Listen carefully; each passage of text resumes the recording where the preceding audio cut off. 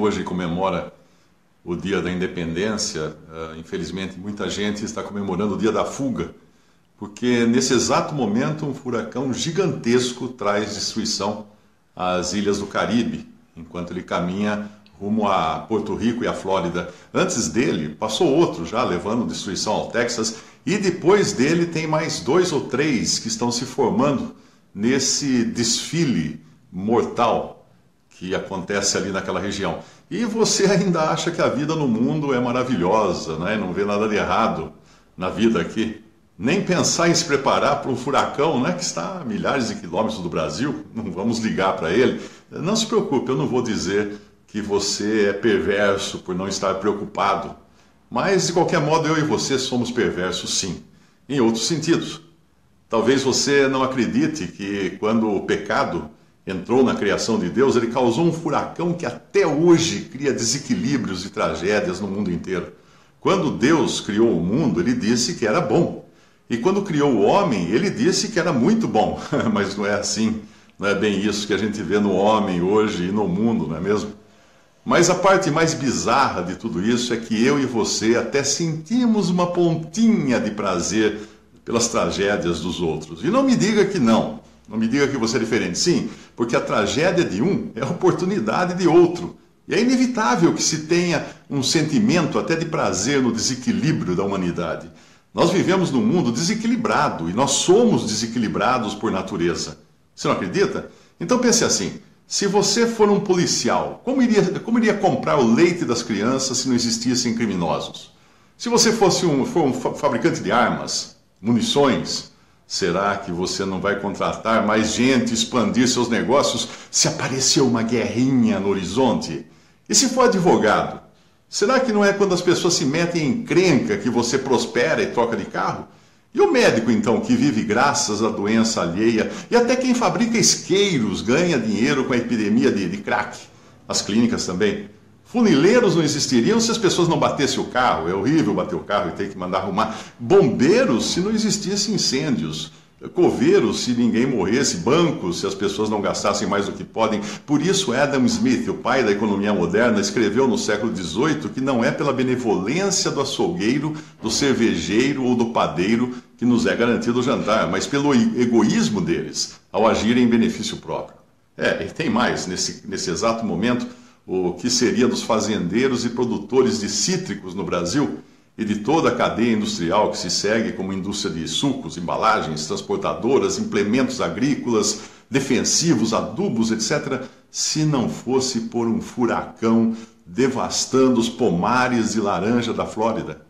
Eu me lembro quando era garoto, em Limeira, minha cidade era grande produtora de sucos e laranjas, exportadora até de sucos. E eu me lembro também dos rojões que os fazendeiros soltavam quando chegava a notícia de uma geada na Flórida.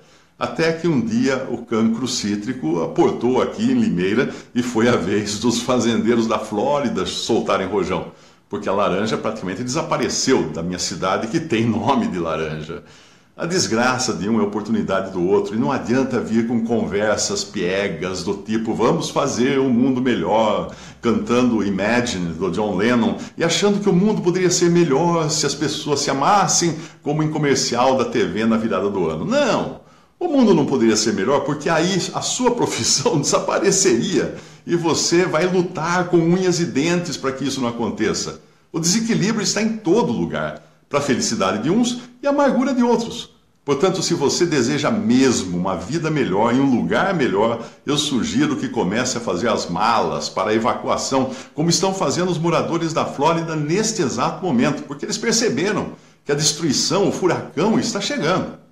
Existe um expresso que deve partir da terra para o céu a qualquer momento. E a menos que você tenha aceitado o ingresso grátis pela fé em Jesus, a água do juízo vai subir muito acima do seu queixo. Ou você acha que a sua vida será sempre com um céu de brigadeiro neste mundo que não só foi arruinado pelo pecado, mas também expulsou o Filho de Deus daqui? Esse mundo que crucificou o Senhor da glória, você acha que isso vai ficar barato aos olhos de Deus? Não, não vai.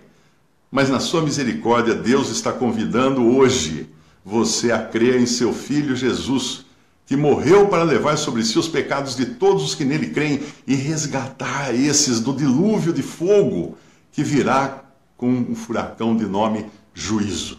Esse furacão do juízo de Deus já passou aqui uma vez. Sim, há 2000 anos, quando ele caiu sobre Jesus crucificado. Hoje você só irá encontrar paz, calma e salvação no olho daquele furacão, na pessoa que suportou o juízo de Deus.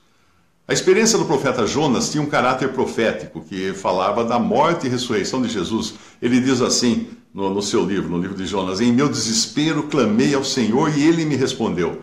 Do ventre da morte gritei por socorro e ouviste o meu clamor. Jogaste-me nas profundezas, no coração dos mares. Correntezas formavam um turbilhão ao meu redor. Todas as tuas ondas e vagas passaram sobre mim. As águas agitadas me envolveram, o abismo me cercou. As algas marinhas se enrolaram em minha cabeça. Afundei até os fundamentos dos montes, a terra cujas trancas estavam me aprisionando para sempre. Mas tu trouxeste a minha vida de volta da cova, ó Senhor meu Deus. Jonas 2, versículos 2 ao 6. Essa é a experiência que Jesus teve na cruz e depois na sua ressurreição, quando o seu sacrifício foi aceito por Deus e ele ressuscitou. O apóstolo Pedro também escreve a respeito do furacão que vai chegar aqui no mundo inteiro e não vai ter para onde escapar, a não ser para o céu. Sabendo primeiro isto, que nos últimos dias virão escarnecedores andando segundo as suas próprias concupiscências e dizendo: onde está a promessa da sua vinda? Porque desde que os pais dormiram, todas as coisas permanecem como desde o princípio da criação. Eles voluntariamente ignoram isto, que pela palavra de Deus, já desde a antiguidade existiram os céus e a terra, que foi tirada da água e que subsiste no meio da água, pelas quais coisas pereceu o mundo de então, coberto com as águas do dilúvio. Mas os céus e a terra, que agora existem pela mesma palavra, se reservam como tesouro e se guardam para o fogo até o dia do juízo e da perdição dos homens ímpios. Mas, amados, não ignoreis uma coisa, que um dia para o Senhor é como 1000 anos, e 1000 anos como um dia.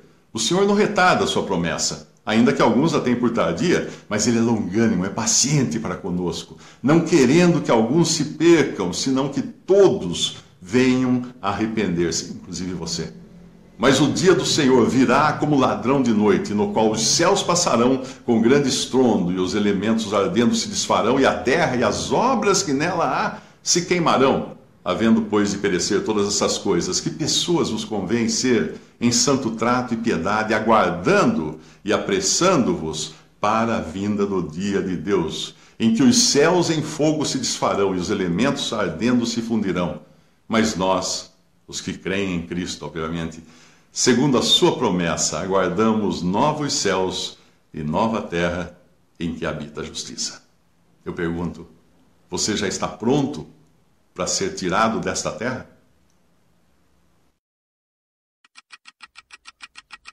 Visite 3minutos.net. Dúvidas? Visite respondi.com.br. Adquira os livros ou baixe o e-book. Também para Android e iPhone.